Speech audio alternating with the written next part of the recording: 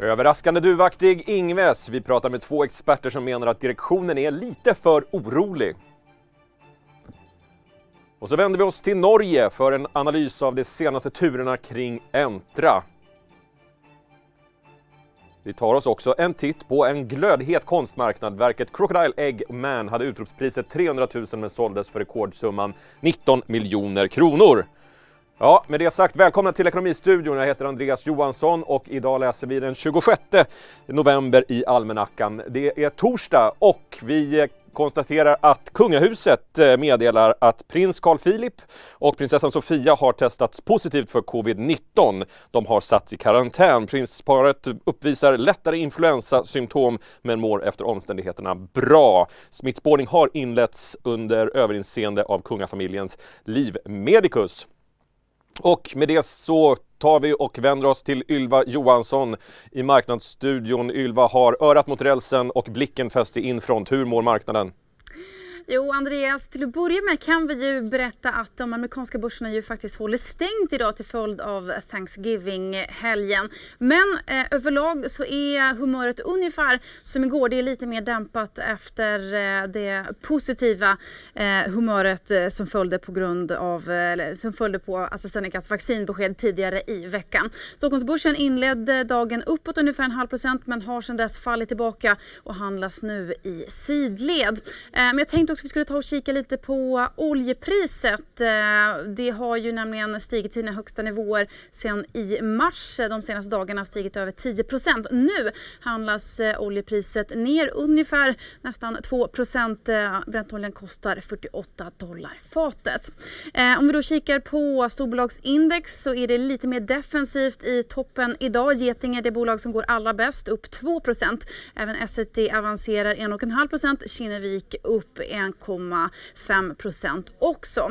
I botten däremot så hittar vi storbankerna. Allra sämst går det för Swedbank som backar 1,5% men även Nordea är ner nästan 1%. Även SEB och Handelsbanken ska jag säga backar svagt.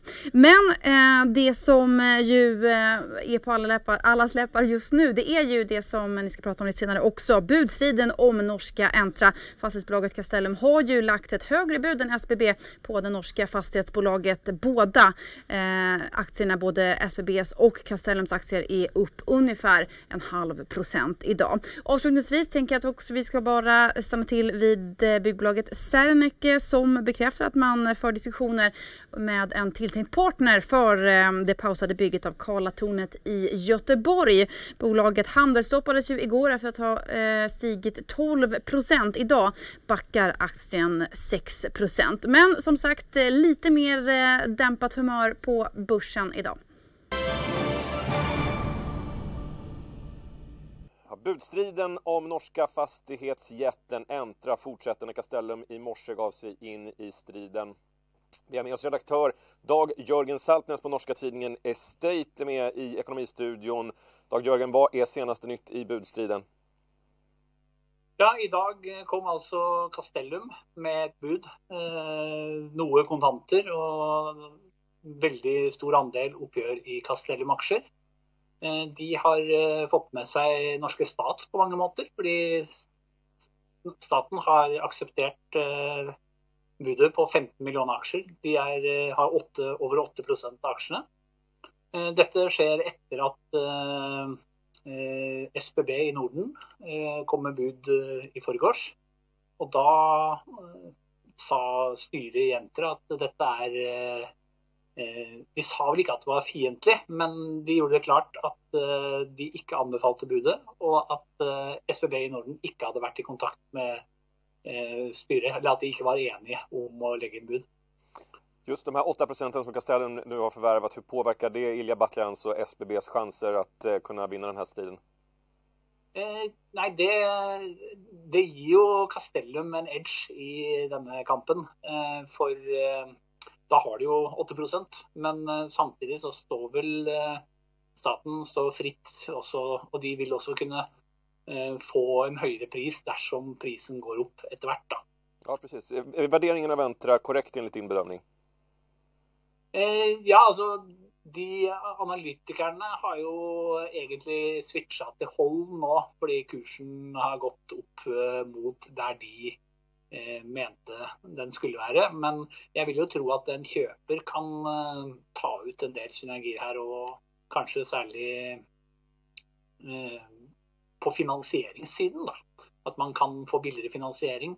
Der har jo dere i Sverige et fortrinn overfor sammenlignet med i Norge, med lavere renter, og Entra sitter jo på en veldig fin portefølje med, ja, de har 1,1 million kvadratmeter, cirka 2,3 milliarder i leieinntekter i fjor. Den porteføljen har mange offentlige leietakere på lange kontrakter, 10-åringer og noen til og med på 15 år. Så det er en attraktiv portefølje i de store byene, 4 største norske byene i Norge. Från ditt perspektiv i Norge, vad är din bedömning? Varför säger styrelsen nej till Ilija Batljan? Nej, jeg tror det blir jo bare spekulasjoner da, men jeg fikk litt inntrykk av at de skriver jo i børsmeldingen at de ikke var innforstått med at SBB i Norden kom med et bud. Så det de hele tiden har sagt er at bedt aksjonærene avvente og ikke gjøre ting som kan være med på å ødelegge muligheten for å få ut økte verdier da. Det finns ju de som menar att det är norsk protektionism som gör att man inte vill att ett svenskt bolag ska äga det här fastighetsbolaget. Vad är din bedömning? Det høres i hvert fall veldig rart ut, i og med at den norske staten har allerede akseptert salg til svenske Castellum. Og SBB i Norden er også, de er jo faktisk det 20. største eiendomsselskapet i Norge, så de er jo aktive her. De har masse leieavtaler med offentlige leietakere i Norge også, så jeg tror ikke det er noe frykt for svensker blant disse norske hverken styrer eller i hvert fall ikke fra den norske stat, for den har jo solgt. Och vem blir då slutligen vinnare i budstriden enligt dig? Ja, det kan jo komme en vri til da, med noen som vil betale mer. Jeg vil tro at SBB i Norden kan betale mer, fordi de har allerede en stor portefølje i det norske markedet. Så de kan hente ut synergier. Men om de vil det, jeg synes jo det at staten har akseptert budet fra Castellum peker jo retning av at de ligger ganske godt foran nå. Og så har sikkert Castellum litt å gå på oppover også, hvis det skulle vise seg at SBB kommer noe høyere med sine bud. Ja, vi följer naturligtvis den här striden på di.se. Tack så mycket, redaktör Dag Jørgen Saltnes på norska tidningen Estate. Ja, tack för mig. Ja, nyheterna kommer här om att Miljöpartiet föreslår Märta Stenevi som nytt kvinnligt språkrör för Miljöpartiet, alltså efter Isabella Lövin som ju meddelat att hon ska lämna. Det säger Riksvalsberedningens sammankallande Katrin Wissing på en presskonferens idag. Nu ska vi handla om räntebeskedet. Riksbanken meddelade idag att styrräntan ligger kvar på 0% till 2023 åtminstone, och istället så har man sjösatt ett omfattande stödköpsprogram av värdepapper och utökas med 200 miljarder kronor till 700 miljarder kronor. Genom att göra på det här sättet, då skapar vi en trygghet i så mått att det är klart att det kommer att finnas ett omfattande penningpolitiskt stöd i svensk ekonomi under hela den tidsperiod som krävs för att vi ska få en vändning i svensk ekonomi och återgå till någonting mera normalt. Samtidigt så är det så att alla de åtgärder som vi vidtar, de syftar också till att återföra inflationen till vårt inflationsmål på 2%. Beskeden från Ingves var något överraskande. Kristina Nyman, chefsekonom på Handelsbanken, och Torbjörn Isaksson, chefsanalytiker på Nordea, menar båda att Riksbanken tar i för mycket, men de är oeniga om räntenivån. Jag tycker kanske att man ökade på de här köpen lite väl mycket. trots allt så är det ju så att det är begränsat hur mycket man kan göra och det är ganska svårt att ta sig alltså dra tillbaka tillgångsköp. Och ju mer man kliver in på de här marknaderna, ju större andel man äger, så kommer man ju få ganska besvärligt att ta sig ut. Och får vi en ny kris så småningom om några år eller 50 år, så kan man ju fundera på vilka marknader man ska gå in på. Då blir det aktiemarknaden eller var hamnar vi då?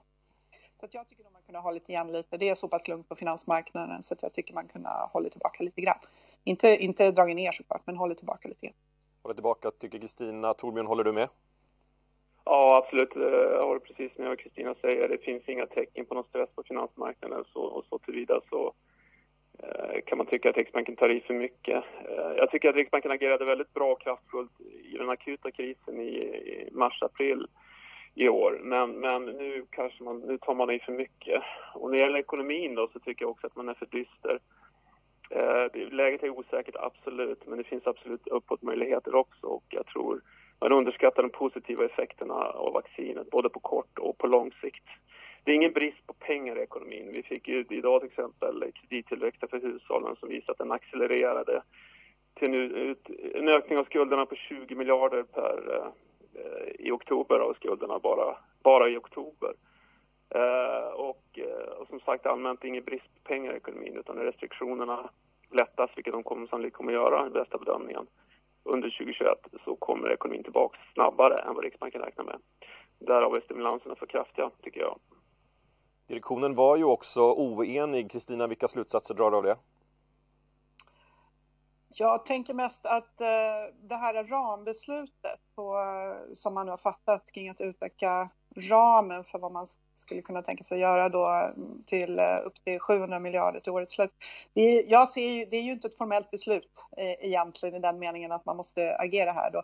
Men det är ju en väldigt tydlig signal. När man väl har signalerat det med en siffersats så kan det vara ganska svårt att inte liksom köpa de mängderna utan att man då skapar besvikelse. Och jag tänker att de här de som har reserverat sig nu, Flodén och Breman, att de tänker just så att det här kanske är bättre att anpassa allt eftersom vad som händer. Och precis som Torbjörn säger, skulle man liksom få lite snabbare återhämtning så kanske man inte behöver fortsätta upp till de där 700 miljarderna. Men har man väl satt den siffran så är det svårt att avvika, tror jag, från den.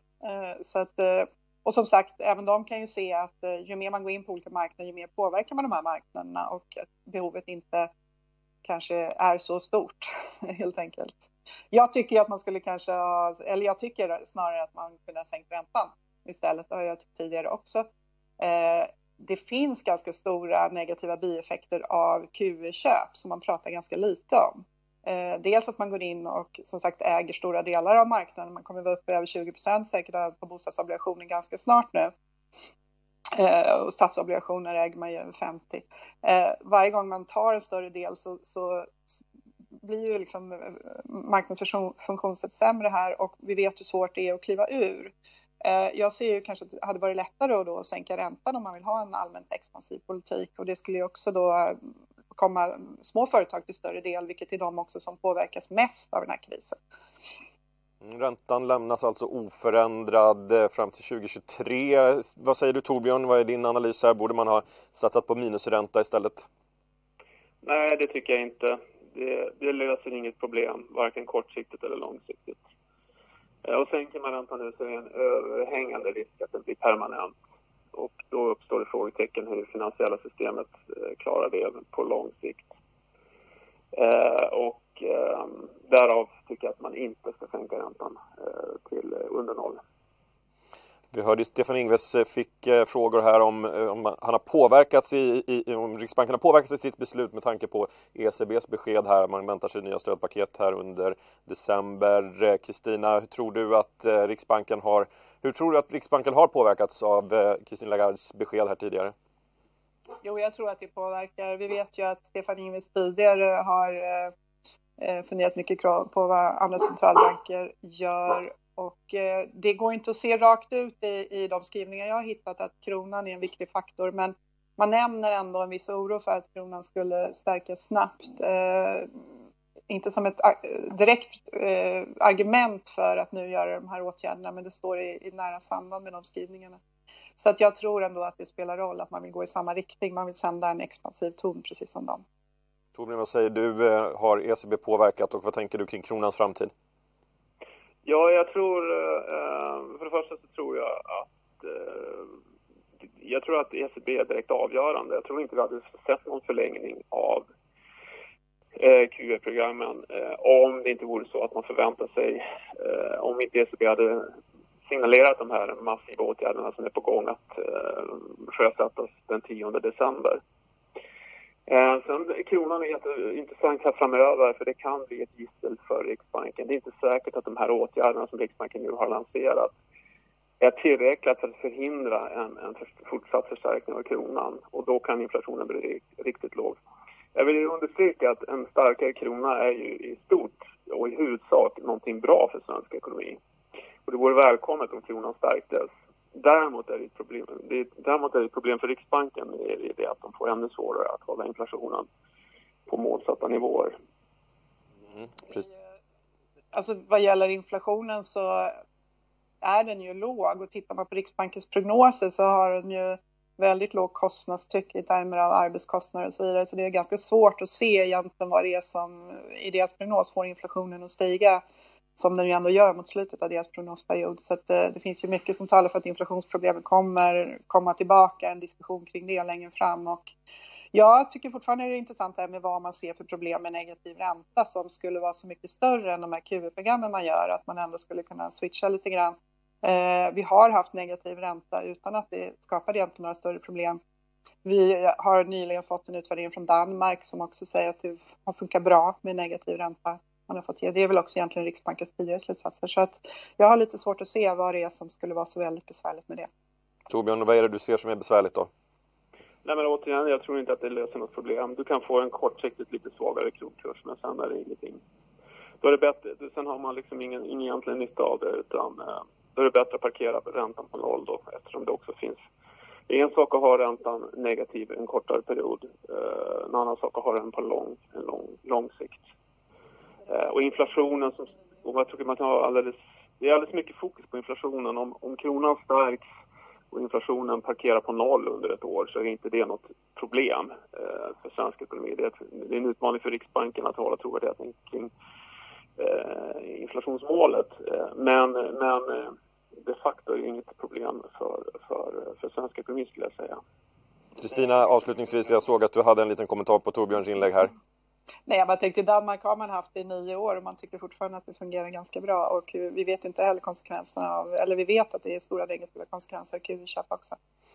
Jag tänker också att om man tänker att det inte har någon effekt, men vi skulle antagligen tycka att det hade effekt om vi höjde räntan i nuläget. Så då tänker jag att vi har effekt om vi sänker den också. Riksbankens besked idag alltså oförändrad ränta och fortsatta stödpaket alltså. Kristina Nyman, tack för att du var med oss. Torbjörn Isaksson, tack också till dig.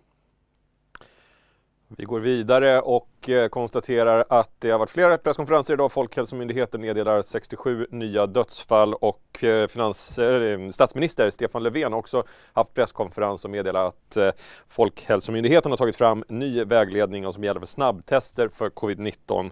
Och på en fråga om när smittspridningen kan nå en topp så sa Folkhälsomyndigheten att den kan komma i mitten av december enligt nya beräkningar. Vi har också träffat Sveriges vaccinsamordnare Rickard Bergström som berättar om hur hans tankar går kring massvaccinering och när den kan ske. Nu pågår ju de sista sluttesterna för flera vaccin. Vi har sett resultat från 2 av dem nu senaste veckan som är väldigt lovande, väldigt bra resultat, bättre än vad många hade trott. Men de här vaccinen ska nu godkännas av Europeiska räkningsverket. Så jag har sagt att alla måste vara redo från januari.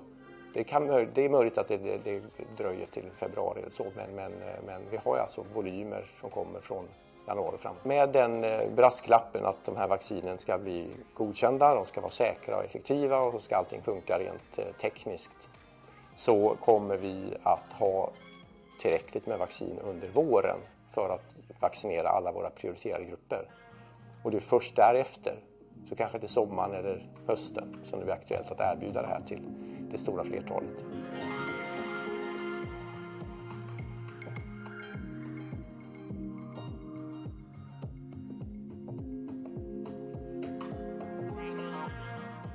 det är tack vare EU som Sverige får del av vaccinen just nu. Det hade kunnat gå att ordna på ett annat sätt.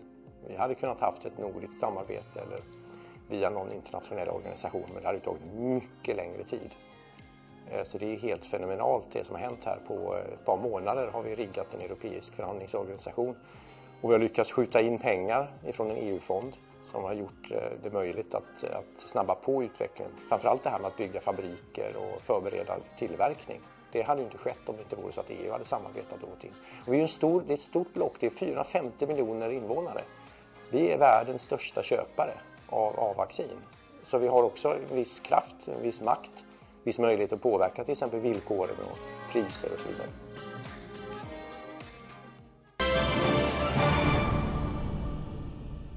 Konstmarknaden är glödhet. Nathalie Djurberg är den samtida konstnär som har sålt överlägset allra dyraste konstverket. Med oss i Ekonomistudion är Karin Grundberg-Woldarski som är konstkrönikör på Dagens Industri och reporter. Karin, vad är det för rekord som har slagits här egentligen? Ja, det är ett sensationellt rekord. Det här är en skulptur då av Nathalie Djurberg och Hans Berg och utropet på det här verket låg på 300 000 och det klubbades för 16 miljoner och inklusive avgifter så såldes verket för 19,5 miljoner. Så det är ju en otrolig försäljning som många inte förstår sig på. Hur kommer det sig att ett verk med ett utrop på 0,3 miljoner säljs för i princip 20 miljoner kronor? Ja, och då måste jag ställa frågan till dig, Karin. Hur kommer det sig? Alltså vi har ingen förklaring mer än den officiella förklaringen. Och det är då att två budgivare skulle båda ha varit väldigt intresserade av det här verket och att de, budgivningsförfarande, de budade emot varandra och de trissade upp priset. Det är den officiella förklaringen, det är det Bukowskis säger. Vi vet då, min kollega och din kollega Gabriel Mellqvist skrev då igår att det är Mikael Storåkers som är säljare. Sen spekuleras det vilt om vad det här handlar om, men det är ju spekulationer. Så att än så länge känns det inte seriöst att prata om spekulationer, för vi har liksom ingen fakta. Alltså det är spekulationer. Så att jag vill inte liksom sprida spekulationer innan jag vet mer. Om vi håller oss till fakta då så måste du ändå beskriva det här konstverket för våra poddlyssnare. Ja, gud. Det är en kvinna som står... Jag hoppas ni visar det då. Jag tror, om jag minns rätt... Det är typiskt Nathalie Djurberg. De ser ju lite nästan uppsena ut om hennes figurer. Och hon håller i något ägg och så är det en krokodil också. Det är inte ett jättestort verk. Det är tydligen inglasat också. Men det är ett häftigt verk. Men det är tydligen... Jag är ingen Djurberg-expert, men det är tydligen inte ett av hennes bättre verk. Men någon verkar ha gillat det väldigt mycket. Och vad kan man säga om köparna? Vet man någonting om vem som har lyckats vinna den här striden om konstverket? Ja, alltså det Bukowskis har gått ut med det är att de säger inte att det är en amerikansk samlare, utan de säger att det är en amerikansk samling. Det är också lite intressant. Varför pratar de om att en samling köper? Det förstår inte jag. Kanske att det är ett företag som har köpt, eller jag begriper inte varför man pratar om att en samling har köpt. Men det är det de säger, att det är en amerikansk samling som har köpt det här verket. Om vi sätter det här rekordet i lite perspektiv då, kan du bara, om vi ger oss en kort historisk rekordresa? Ja, alltså det här är ett verk som klassificeras som ett samtida verk. Och om man nu ska prata om det näst dyraste, för det här är ju det absolut dyraste då, så är det Lena Kronqvist, och det är mer en klassisk målning, Trolovningen, som gick för, jag har skrivit här på en fusklapp, 11,3 miljoner kronor. Så att det är väldigt mycket pengar det är med, men det är ju betydligt lägre. Och sen har det då även, vi pratar om samtida svensk konst nu, sen har det även en målning av Cecilia Edefalk som heter Baby, som är på nummer 3, och den gick för 7 miljoner kronor. Så det är en rejäl ökning alltså. Karin, får jag bara be dig sätta de samtida konsten i relation till de klassiska verken. Hur ser prisrekorden ut där? Alltså, det här är 19,5 miljoner är väldigt mycket pengar även för ett klassiskt verk. För några år sedan så var det en zonmålning som gick på Bukowskis som gick för runt 19 miljoner kronor också. Men om vi tittar på de dyraste verken som har klubbats i Sverige så är det internationell konst. Så du har då givetvis, höll jag på att säga, Andy Warhol är den konstnären som toppar den svenska auktionsmarknaden. Och det var också en väldigt uppmärksammad försäljning av en målning som heter då Last Supper. Den klubbades för runt 50 miljoner kronor och inklusive avgift så landade priset på runt 60 miljoner kronor. Så att det är mer pengar än 20 miljoner, men det är inte så mycket, liksom, det är inte så långt ifrån faktiskt. I de här turbulenta tiderna så är det många som vänder sig mot att investera i skog eller i guld. Hur har konstmarknaden stått sig under coronapandemin? Ja, det är väldigt intressant faktiskt. I början av pandemin så räknade många med att det här var ju en dödsstöt även för auktionsmarknaden med tanke på att man inte skulle kunna genomföra sina visningar som man brukar göra. Det är ju visningar med många människor som går in i lokaler och tittar och så vidare.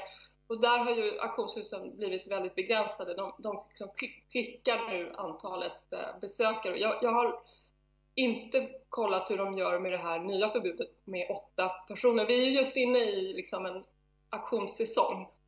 Men trots alla restriktioner så har det gått väldigt bra faktiskt för auktionshusen. Så min tolkning av detta är att det finns många människor med mycket pengar som har tid att titta på konst och köpa.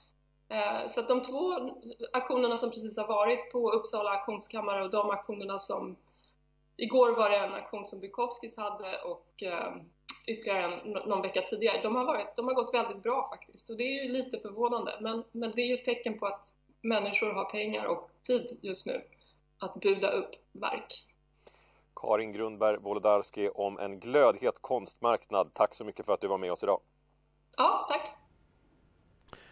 Ja, politiknyheterna fortsätter att komma in här och vi kan meddela att centertoppen Fredrik Federley lämnar politiken. Det är en Facebook-uppdatering som han skriver att han har mått dåligt under en längre tid. Jag känner just nu att jag inte kan fokusera på mitt politiska uppdrag. Jag har fallit i bitar och behöver samla ihop mig själv, läka och hämta styrka, skriver han på sin Facebook-sida.